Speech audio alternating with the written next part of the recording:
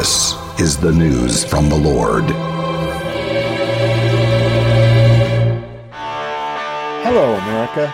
This is Jeffrey Lord with another episode of the Did He Really Just Say That podcast, The Word of the Lord. The FBI, Tucker Carlson, Congressman Adam Kinzinger, the media, and the historically clueless. We'll talk about that in just a minute. But first, by now you've all heard me talk about MyPillow.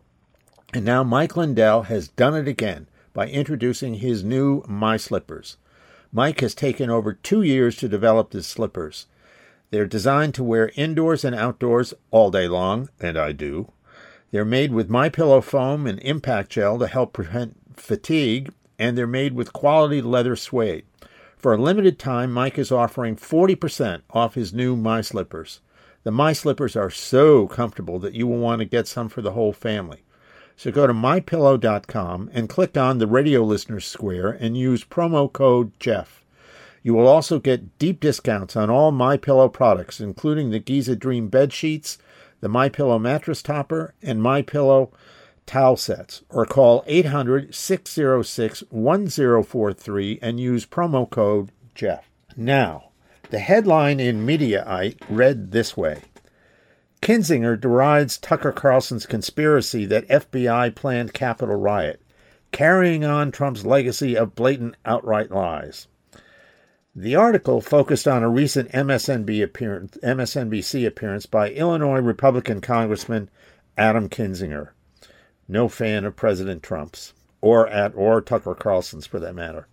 The story said this, though he didn't cite Tucker Carlson by name, Representative Adam Kinzinger called out the new conspiracy theory espoused by the Fox News host that somehow the FBI had planned the January 6th insurrection.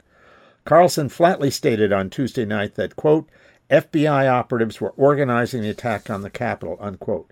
Added that there are still basic factual matters, quote unquote, we still don't know about January 6th, and asked, quote, why is the Biden administration preventing us from knowing, unquote.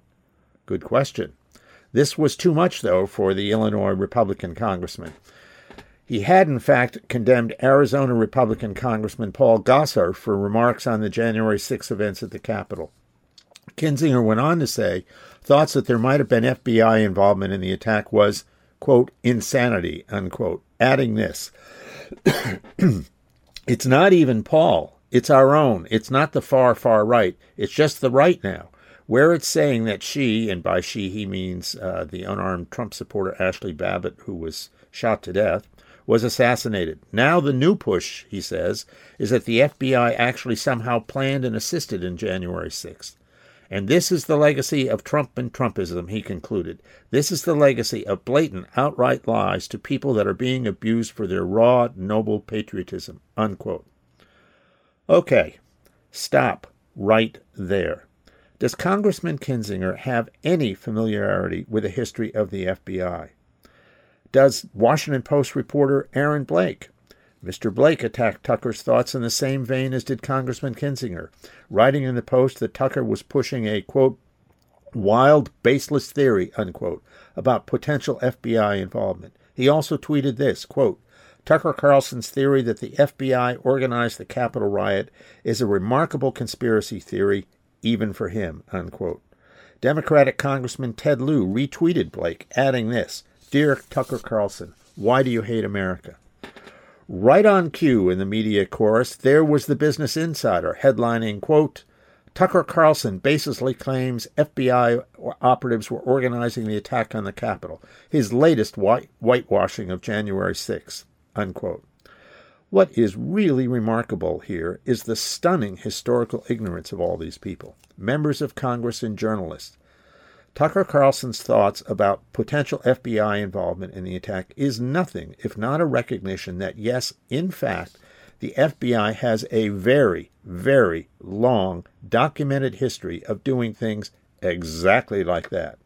Tucker's critics leapt on Twitter to attack and ridicule him. But I would suggest that one can be startled, if not surprised, at just how clueless Tucker's critics are on basic American history about the FBI. Over at the left-leaning The Intercept a year ago was this headline, A short history of U.S. law enforcement infiltrating protests. For decades, local police and FBI have sent undercover officials to participate in and escalate protest. Quote unquote. Reporters Ryan Grimm and John Schwartz wrote the following, quote, in May 1970, an informant working for both the Tuscaloosa police and the FBI burned down a building at the University of Alabama during protest over the recent Kent State University shootings. An FBI informant in the Weather Underground took part in the bombing of a Cincinnati public school. An FBI informant operating within a chapter of the Vietnam Veterans Against the War promoted, quote, shooting and bombing, unquote, that led to a bombing and a bomb threat. An FBI informant in Seattle drove a young black man named Larry Ward to a real estate office that engaged in housing discrimination and encouraged him to place a bomb there. The police were waiting and killed Mr. Ward. An FBI informant in New York provided 13 Black Panthers with 60 sticks of dynamite to use in a plot to blow up the Statue of Liberty.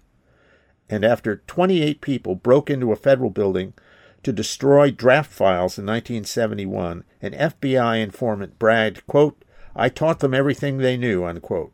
All 28 were acquitted when this FBI informant's role was revealed.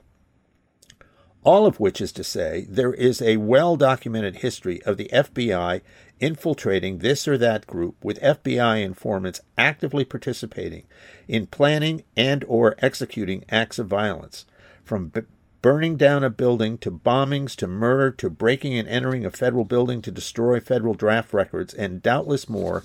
It is historical fact that the FBI does, in fact, do this.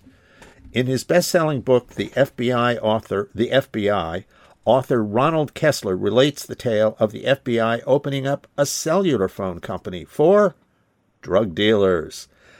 Kessler effectively putting the FBI in the drug dealing business.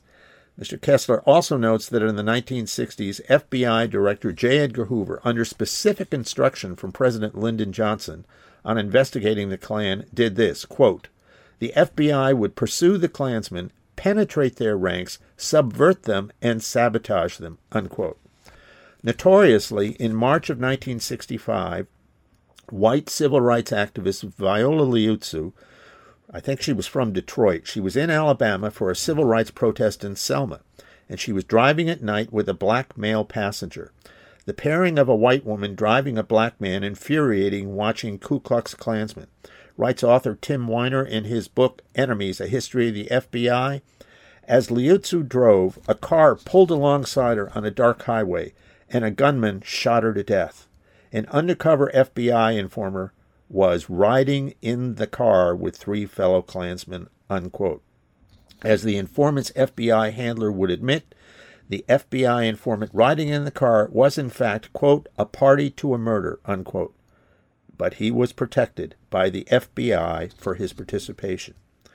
In other words, what Tucker Carlson has suggested about potential FBI involvement on January 6th is hardly some wacky conspiratorial, baseless nonsense. It is not in the least unreasonable for Tucker to raise the question and demand that the Bureau's role be investigated by the Biden administration. History shows, and Congressman Kinzinger, Congressman Lieu, and the Tucker critics in the media should know, that the FBI has done exactly what Tucker Carlson is talking about.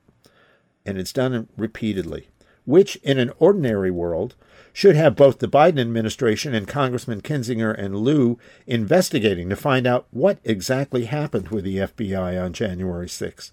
Is it possible there was no FBI involvement?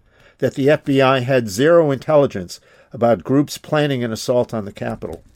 Bluntly put, no. Here's a headline from the Washington Post on January 12th, 6 days after the attack on the Capitol. It reads, quote, FBI report warned of, quote, war, unquote, at Capitol, contradicting claims there was no indication of looming violence. The Post story begins this way, quote, a day before rioters stormed Congress, an FBI office in Virginia issued an explicit warning that extremists were preparing to travel to Washington to commit violence and, quote, war, unquote, according to an internal document reviewed by the Washington Post that contradicts a senior official's declaration the Bureau had no intelligence indicating anyone at last week's demonstrations in support of President Trump planned to do harm. A situational information report approved for release the day before the U.S. Capitol riot painted in a dire portrait of dangerous plans, including individuals sharing a map of the complex's tunnels and possible rally points for would-be conspirators to meet in Kentucky, Pennsylvania, Massachusetts, and South Carolina, and head in groups to Washington, unquote.